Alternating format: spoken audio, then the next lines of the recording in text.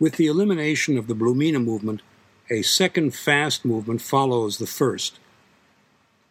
Mahler may have considered the problem of juxtaposing two fast movements when he initially inserted Blumina between them, although an early version places Blumina after this scherzo movement. The motivic continuity between the first two movements is established from the outset in that the second begins on a descending fourth, the primary motto of the symphony that connects each of the movements. In fact, this interval appears repeatedly, not only in the opening measures, but throughout the scherzo section, establishing a foot-stomping Ländler rhythm in cellos and string basses. The use of a Ländler, a countrified waltz popular in Austria and Germany during the 18th and 19th centuries, is not original with Mahler. Numerous piano compositions were based upon this dance rhythm before Mahler's time, including symphonic movements by both Schubert and Haydn. Mahler also used it earlier in his Jugendzeit song Hans und Grete, or Scheiden und Meiden, where, as in the first symphony's scherzo movement, it provides the rhythmic underpinning for the entire piece. In that song, as here, the Ländler is more rustic and less refined than it appears in Haydn or Schubert. Mahler was more interested in emphasizing the rough peasant character of the dance than in stylizing it to suit cosmopolitan tastes. A quintessential rhythmic element of this triple-meter dance is the skip of a beat or slight hesitation on the upbeat, giving it a light, airy quality that confounds the evenness of the steady three-beat rhythm which usually accompanies it, thus creating a clumsy, bumpkin-like effect. Yodel-like upward octave leaps in high strings, anticipated in the first movement, open the scherzo movement over a repeating rhythmic couplet beginning on a trochaic or long-short rhythm, followed by three short notes, each couplet containing two falling fourths. By contrast, the first Ländler theme, forcefully asserted by woodwinds, begins on an ascending fourth and is played to the continuous accompaniment of the Ländler rhythm in bass strings. The juxtaposition of rising and falling fourths is characteristic of Mahler's treatment of the Ländler theme. A stepwise ascending figure in this theme, and eighth note string figuration that follows it, relate the Ländler to the main theme of the first movement.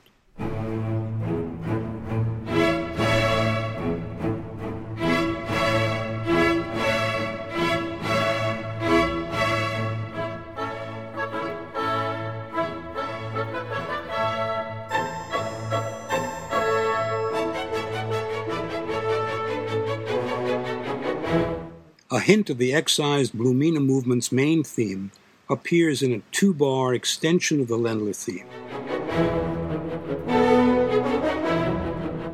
In writing this theme, Mahler may have been influenced by the Ländler melody from the scherzo of the Symphony in E major, written in 1878 by his fellow student at the Vienna Conservatory, Hans Rott. Mahler obtained a copy of the score of that symphony, which made an enormous impression upon him. Rott's tragic death from tuberculosis at the age of 26 was considered by Mahler to be an inestimable loss to the world of music. Several years later, in 1900, Mahler said of Rott's symphony that it soars to such heights of genius that it makes him, without exaggeration, the founder of the new symphony as I understand it. A few passages in Mahler's first symphony do bear a striking resemblance to passages in Rott's symphony. For example, here is the Ländler theme from Mahler's scherzo movement again.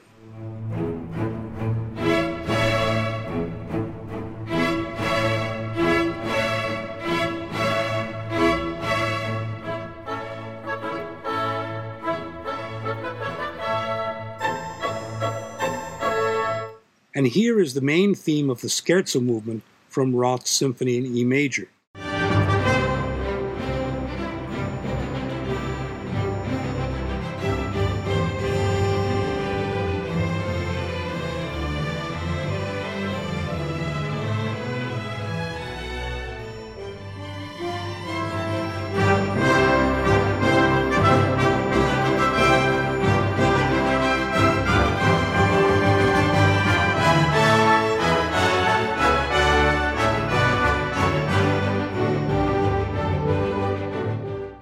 Again, Mahler directs that the first section of the scherzo be repeated.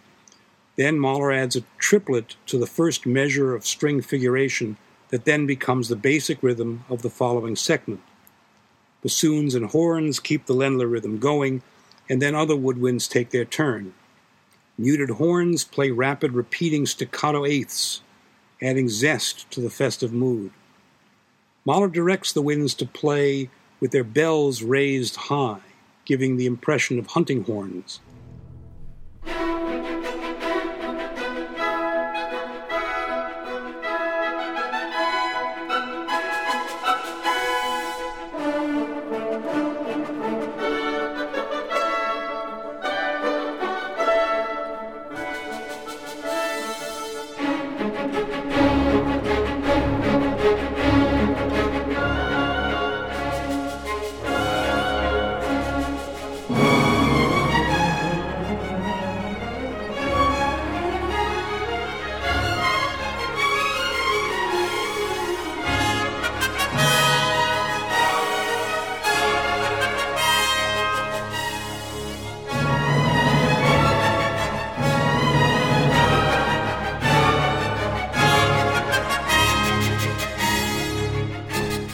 As the principal theme and its accompaniment jockey back and forth among various sections of the orchestra, the excitement increases and soon spills over with the same joyous exuberance and rough-and-tumble gaiety that made the first movement so youthful and lighthearted.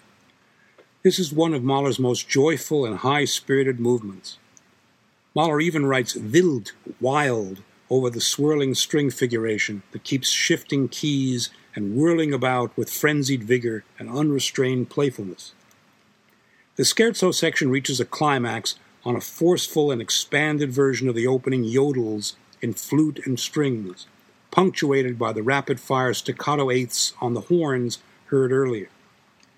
The Blumina fragment and string figuration descend to the lower strings. In what appears to be the close of the scherzo section that would be expected to lead to the trio, staccato string figuration becomes a repeating pattern that reintroduces the whooping octave leaps with which the movement began, but now they enter softly, as if with a sly grin, to usher in the Ländler theme's return in woodwinds. As the original string figuration takes over once again, still quietly churning out its perpetual motion rhythm, it would seem that we have reached the end of the scherzo subject and are about to proceed to the trio. But would Mahler end this gay, light-hearted dance music so softly? Certainly not. Instead, he jolts the listener back to the scherzo's wild, raucous dance by shifting to a rapid tempo, in which the strings pounce forcefully on a rising variant of their figuration. The Ländler theme then sails forth, as the original title suggested, in horns and trumpets, against the yodel-like whooping figure in woodwinds and the couplet rhythm that first accompanied it in the bass. A long, sustained trill carries the music back again to the main theme, now played by woodwinds and horns.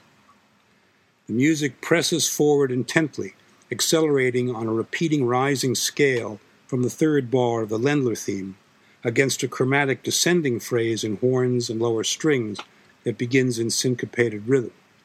At the height of the dance, the notes seem to meld together as the tempo presses forward. They virtually merge into a rapid trill in woodwinds over sputtering triplets and muted trumpets before the orchestra is abruptly cut off with a sudden grace-noted stroke.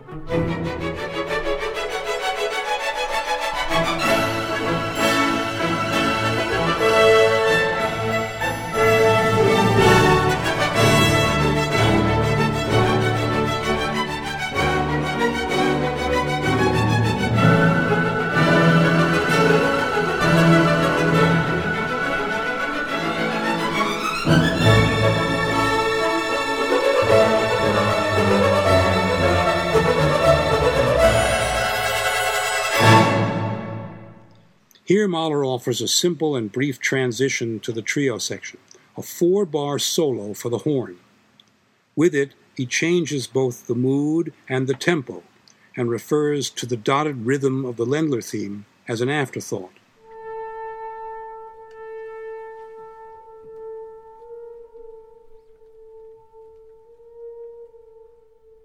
The trio section in F major is set at a leisurely pace. It opens with a new triple-meter dance tune, its delicate lilting charm contrasting markedly with the rough and robust Ländler theme of the scherzo section. Yet, this new theme is derived from that Ländler theme. The new theme contains a skipping rhythmic figure and an occasional first-beat triplet that both appear in the scherzo's main theme.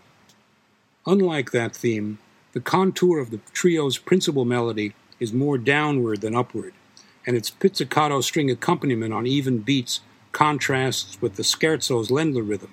Mahler utilizes several musical elements from the scherzo subject in the trio to provide both thematic continuity and connection with the scherzo. Notice also the appearance of string figuration from the scherzo in single measure complements, an inverted yodel followed by a triplet figure in the clarinet, and the Blumina figure from the Ländler theme. Let's listen to that.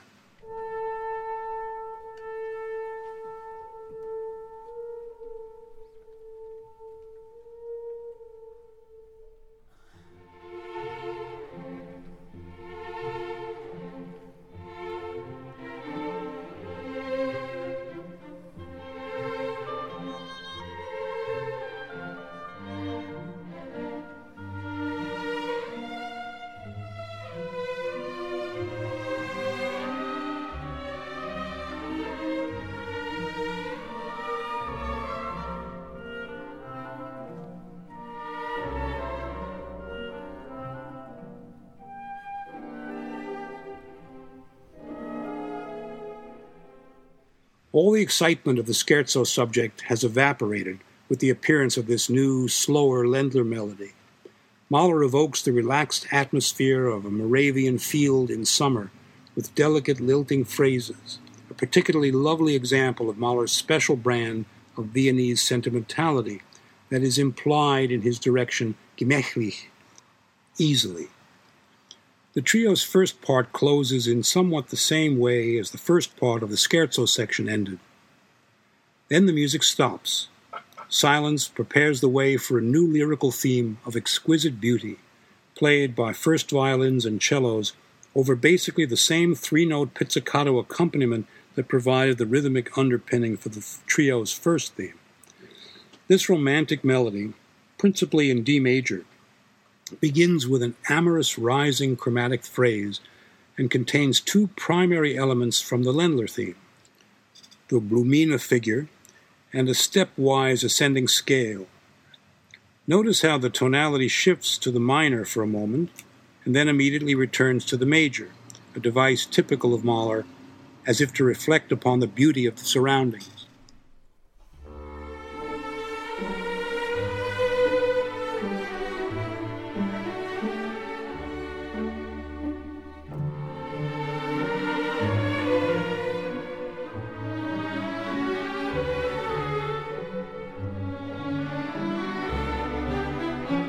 The music becomes livelier on the Blumina figure in trumpets, to which woodwinds respond with a fragment from the scherzo section.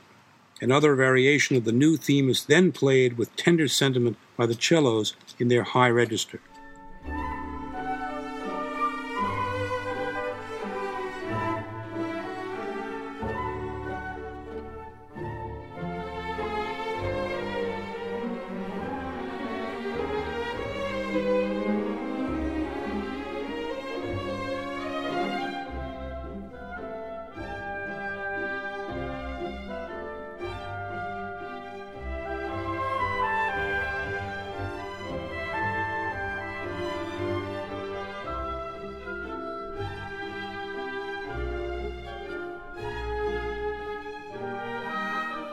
A brief development section begins here, combining the skipping dance rhythm of the scherzo's Ländler with string figuration variants and thematic fragments from the first trio theme.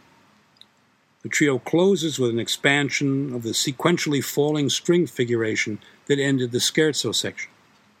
The return of the solo horn from the bridge passage to the trio is another marvelous touch.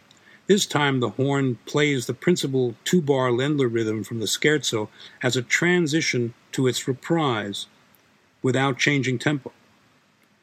As might be expected, the Ländler starts up again in full tilt on its thumping, knee-slapping rhythm. Mahler follows basically the same format as before in an abbreviated version without any repeats. Characteristically, he changes the orchestration somewhat while retaining the principal thematic material essentially intact. The pace never slackens, so the music is not given a chance to catch its breath. The movement closes, as did the opening scherzo section, in a continuously accelerating tempo on the ascending eighth note figure from the Ländler theme that gives way to a two-measured trill, with trumpets joining woodwinds instead of playing repeated staccato eighths as before.